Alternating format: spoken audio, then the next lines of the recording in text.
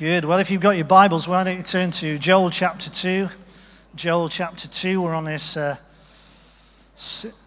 series on the harvest and looking at different aspects of harvest. And this morning I want to talk about harvest of grain, new wine and oil, and link some things with regard to that. And if you read Joel chapter 2, particularly you notice the first few verses. I'm not going to read it all, but I'm going to read a passage from it. But the first few verses are really quite tough. And it talks about locust swarms coming and devouring things. And God is talking about his judgment that he's going to be bringing on the nation, on God's people. And so he begins to outline what is going to happen. And it's total devastation. And then you see God's people begin to respond to that call from God and to that declaration from God. And when you get to verse 12, it says that they began to repent. And as a people, as God's people, they began to turn around and look to him again. What had happened? They strayed away from his purposes. They strayed away from following his decrees, his rules, his laws, as it were. And now they want to align themselves to him. Have you ever found yourself in a place where you've been following God, and then after a while it seems like, I've just drifted away a bit? You don't have to put your hand up. This is not a conviction service this morning in that sense. And you just know you're not quite right. I've got some great news for you, because when the people of God in verse 12 started to repent and turn back to God, verse 13 says, he was eager to relent. Are you glad that God is eager to relent when it comes to judgment and wrath? We were hearing a bit about it from Hugh last week, and we don't talk about it a lot, but he was outlining those harvests and the whole deal with judgment that are for those who do not follow the Lord. And so you get this, he's eager to relent. And then you find the promise of restoration. This is what I want to pick up on. Verse 18, then the Lord was jealous for his land and took pity on his people. The Lord replied to them, I am sending you grain, new wine, and olive oil, enough to satisfy you fully. Doesn't that sound good? To satisfy you fully. You ever tried to feed kids? You ever tried to feed boys? Yeah, I mean, this is a nightmare season you're coming into, because they're off school and they're going to be raiding. Our Pete is there, bless him. He used to go in the kitchen. Every time he walked in the kitchen, he had an automatic thing that he did. He walked to the fridge, he opened it, and he scanned it. And something came out. I think he doesn't do that necessarily now. At least I don't catch him now. Probably. But he says there was going to be enough to satisfy you fully in this harvest. Never again will I make you an object of scorn to the nations. I will drive the northern horde far from you, pushing it into a parched and barren land.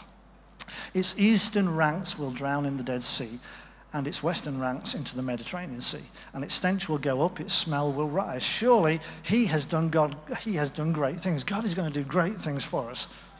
Yeah, let's keep hold of that. Let's keep hold of that promise. And in verse 24 it says, the threshing floors will be filled with grain, the vats will overflow with new wine and oil.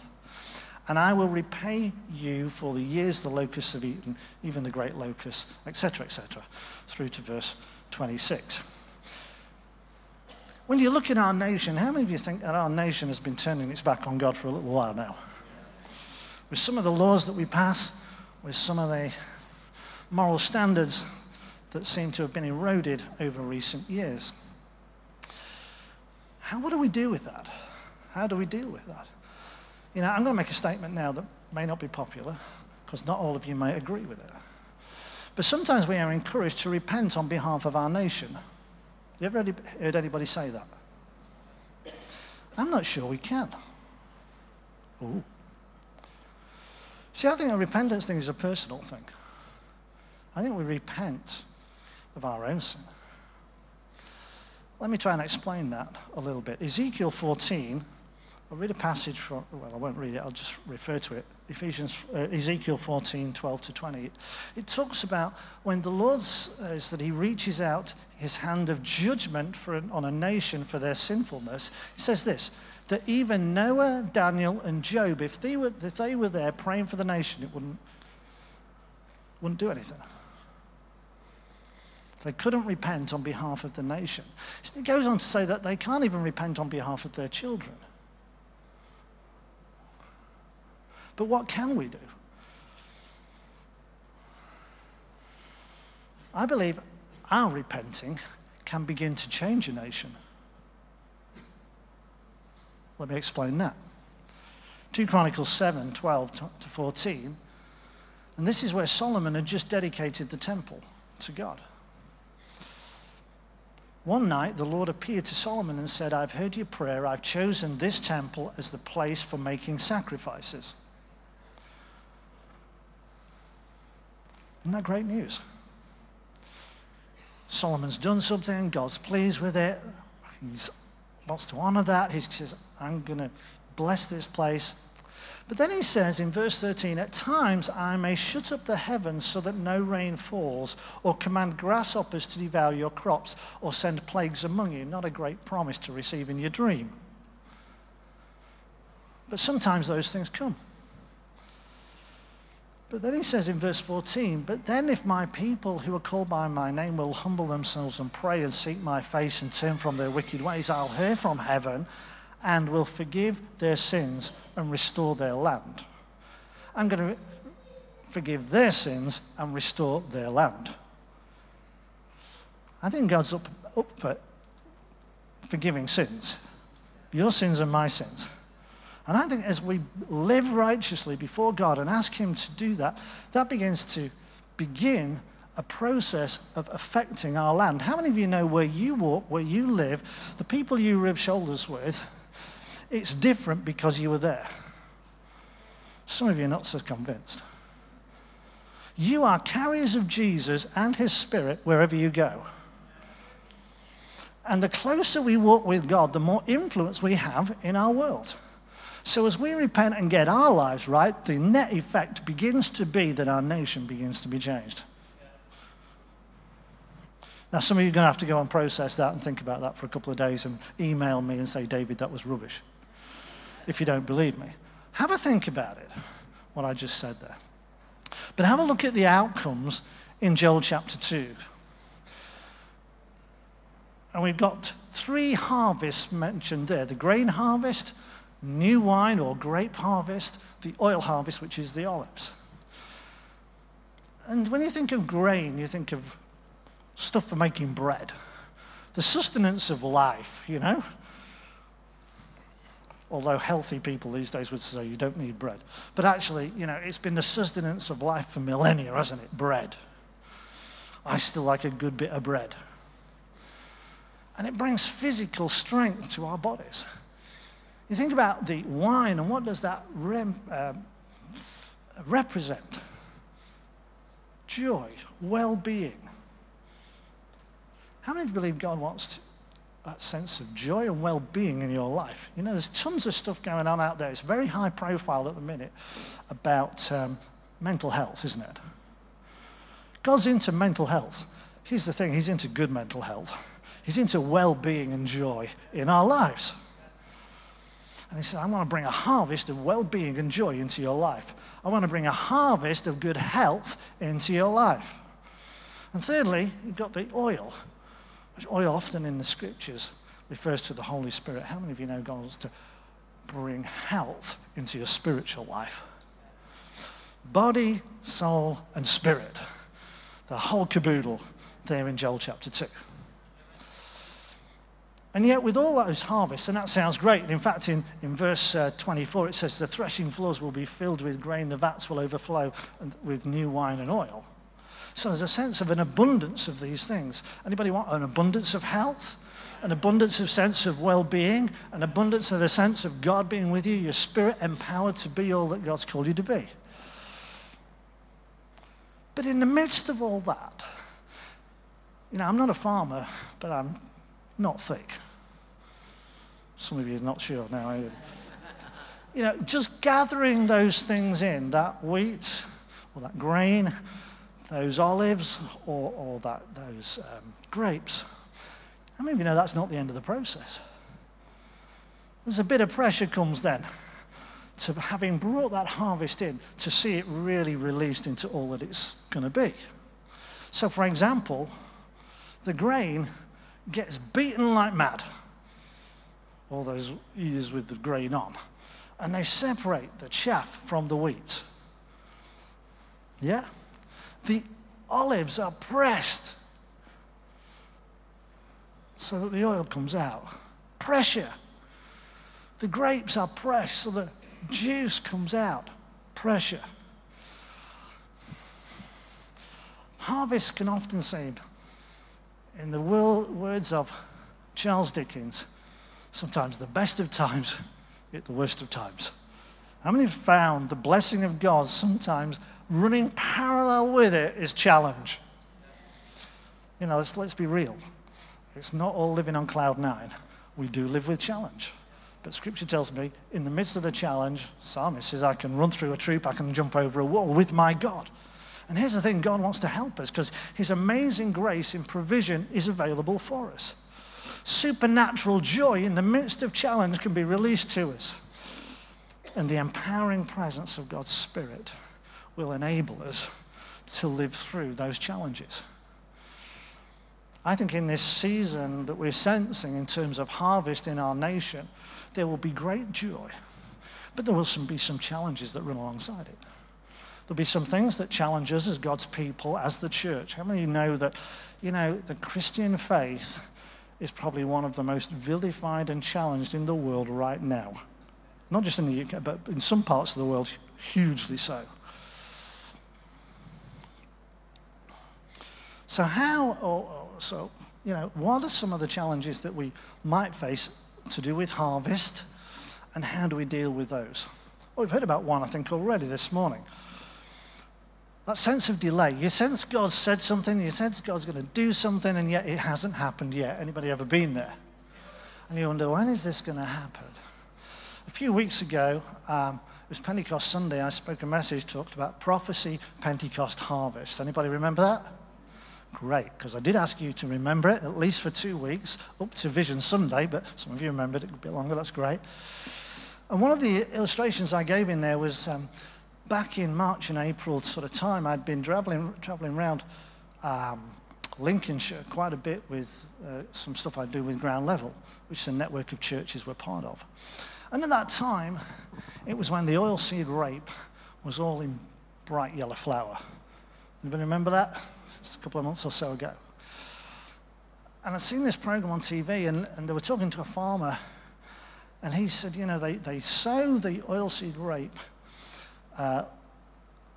September time, sort of before the winter kicks in, so it has time to take root, but it only grows 3 or 4 inches, and then it just stays like that all over winter, and it looks like nothing's happening.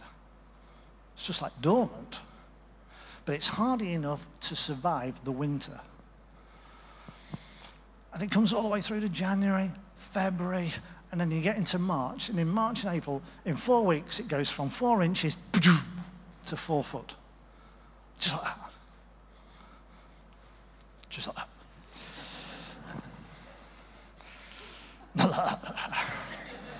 Don't start. This could really go badly. And all of a sudden it's in flower.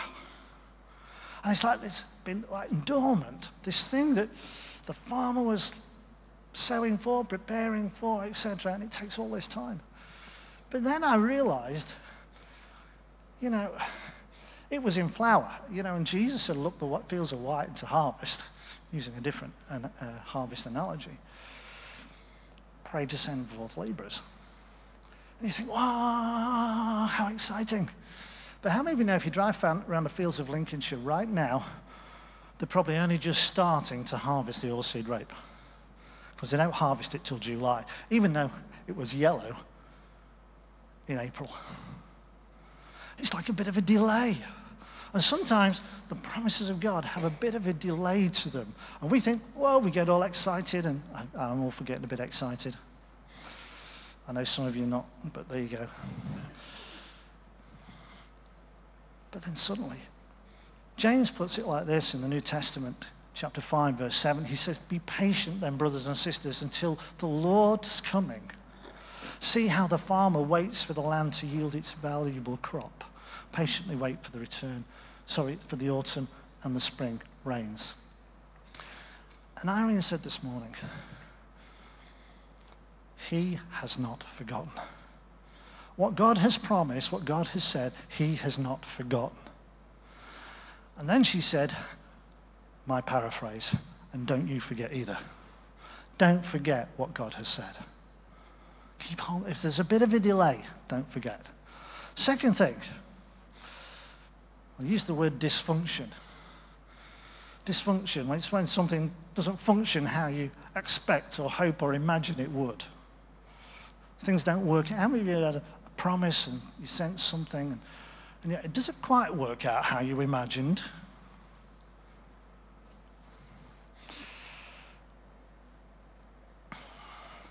Can I say this?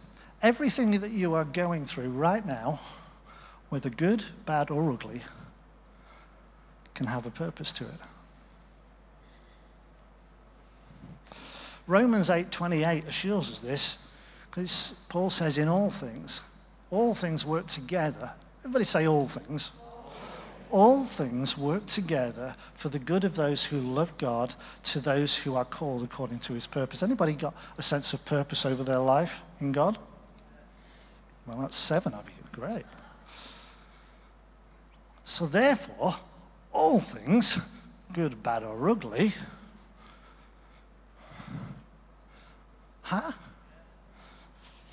we don't like to claim that sometimes.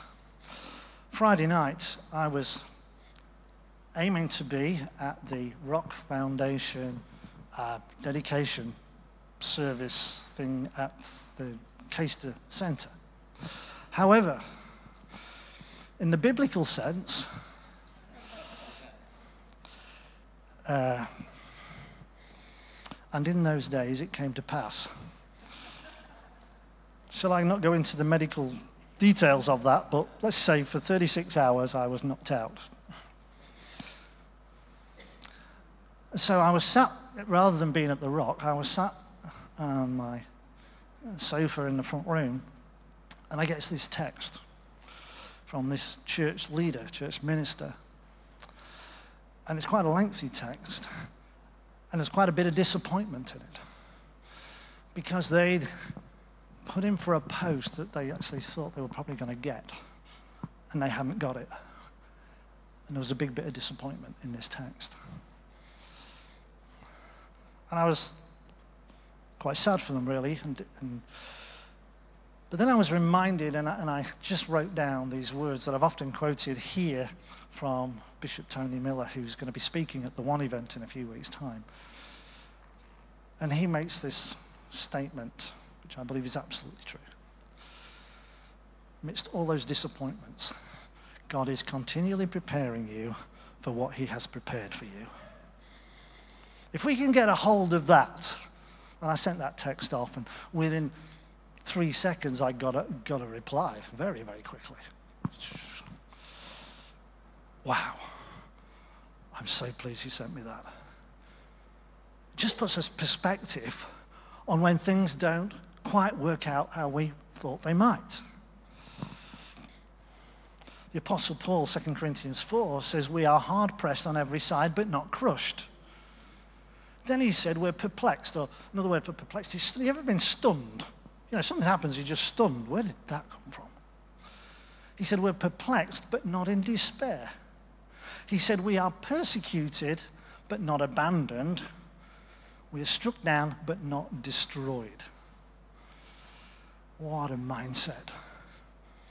What a perspective to have when challenges come, when things don't quite work out.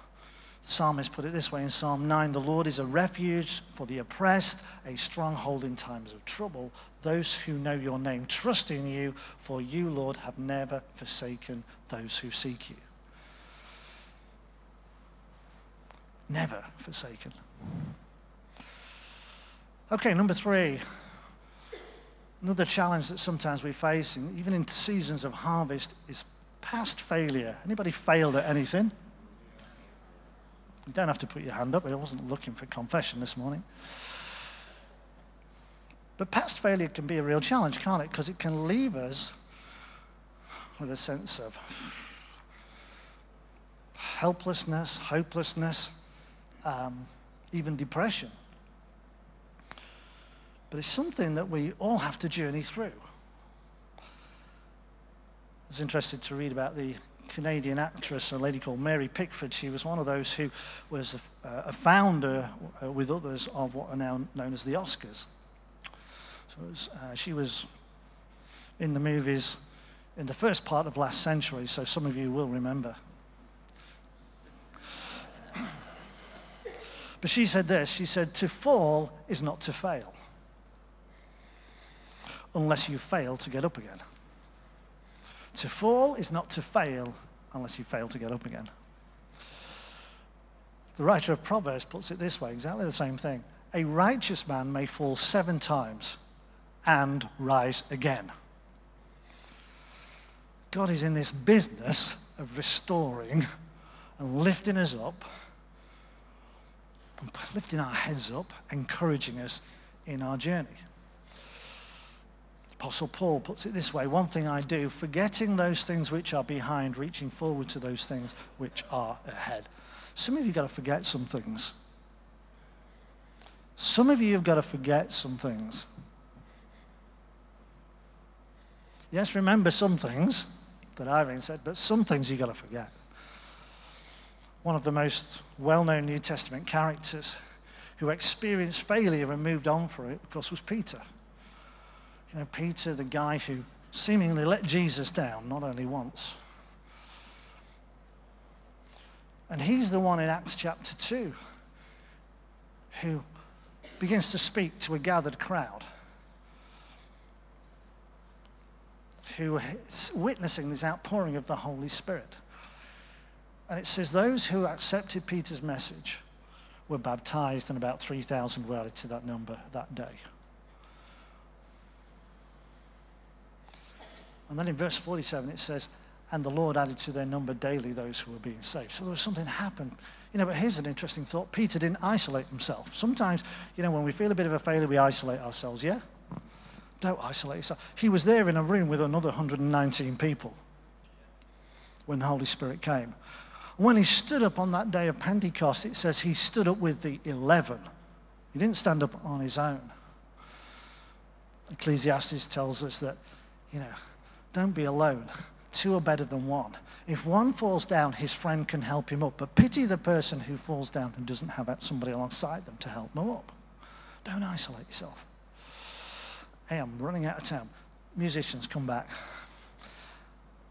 What's another challenge? Fear. Fear, big challenge, can affect us. You turn on the news, you've got wars, conflict, violence, crime, natural disasters, division, all in 30 minutes on a newsreel. And then in the natural, we fear for our children's future, we fear for our families. And for the Christian, we can fear persecution. That seems reasonable. The song we sang earlier says our fear gives way to him who is our peace. Acts chapter 1. Peter and John were preaching following this outpouring of the Holy Spirit a few days later on. And it says there that the people were greatly disturbed, the authorities, and they seized Peter and John, and because it was evening, they put them in jail until the next day. Who knows what we may face in this season of harvest in the UK for the gospel. But yet in the midst of it all, when they were brought before their accusers the next morning,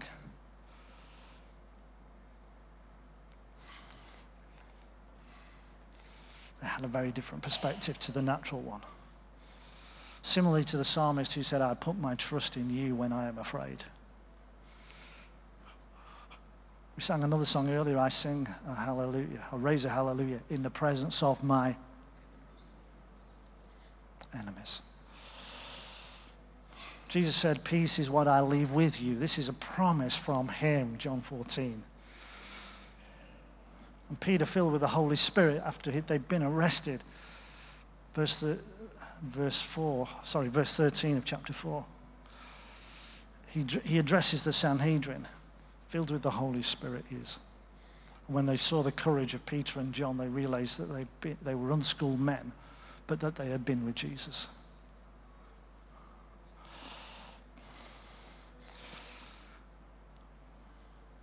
Fear, so debilitating. But with our eyes on Jesus, transforms everything. If you've got a bit of fear over your life today, Jesus can transform everything. I had one more point, I'm going to leave it, but it's knowing what to do. Because sometimes, even in the midst of harvest, we don't know what to do. I'll just say this. In that bumper harvest that was going on in the early Acts of the Apostles there, they suddenly found themselves with thousands and thousands of people to look after. What do? Sometimes we need just to do some things differently. Sometimes we need some new strategy, and God brought new strategy for them. There was a greater harvest out there in the wider world, and God, by his Holy Spirit, bore witness with their spirits that there were people to go and to be sent. There were decisions to be made about the culture of the church and how it was to spread out among the Gentiles. And Scripture tells us that God brings his wisdom right into that very scene. And I don't know where you are today. Whether you're in a season where you sense good things, but there's a bit of a delay, or you are in a position where you think, actually, things aren't quite working out how I thought they would. Or you're a bit stuck in your own thinking because of perhaps failures of the past. Or maybe there's a bit of fear in your life with regard to the future. Or you may not know what to do in a particular situation. Why don't you stand with me? I want to pray.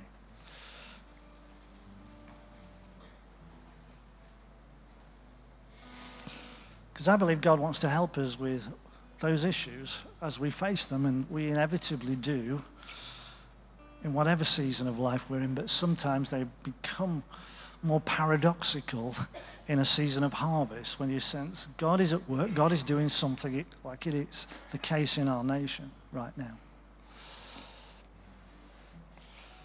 But he says, I'm sending you grain, I'm sending you new wine, I'm sending you oil, enough to satisfy you fully. Body, soul, and spirit. In the midst of all those challenges right now, why don't you just lift your hands up to him? If you're facing any one of those things, any of those just resonate with you this morning, just reach your hands out. I want to pray. And Father, all across this room, as people have their hands out for many, many different reasons, in this season of your grace and favor upon us as God's people and even as this nation, we pray, Lord, right here and now, that you would bring everything we stand in need of. Lord, we thank you for the provision of your word. We thank you, Lord, that where there is delay, the promise is not ended, but fulfillment is coming. We thank you, Lord, where things haven't played out, we dare to believe that you've ordered all things for our good. And the end of the story will be far better than we ever dreamed or imagined. And I pray that sense of well-being upon those people who just wondering right now. Lord, for those who've been controlled with failures of the past, I ask right now in Jesus' name that those controlling things be broken today. And that right here, right now, becomes a new moment from this point forward. Like the apostle, we say, forgetting those things, we press forward to the things which are ahead. For those who are experiencing anxiety and fear, we say, be renewed in your thinking, renewed in your mind. Let God's word fill you. Let God's word overflow in you. Let it be real to you. Let it be restorative to you right now in your thinking. And let the peace of God, which supersedes all our natural reasoning, be your portion today in Jesus' name. And for those who are sensing good things, but you're not entirely sure how to respond, you're not entirely sure what to do, Lord, for those who are in that sort of season, Lord, would you bring your word to them?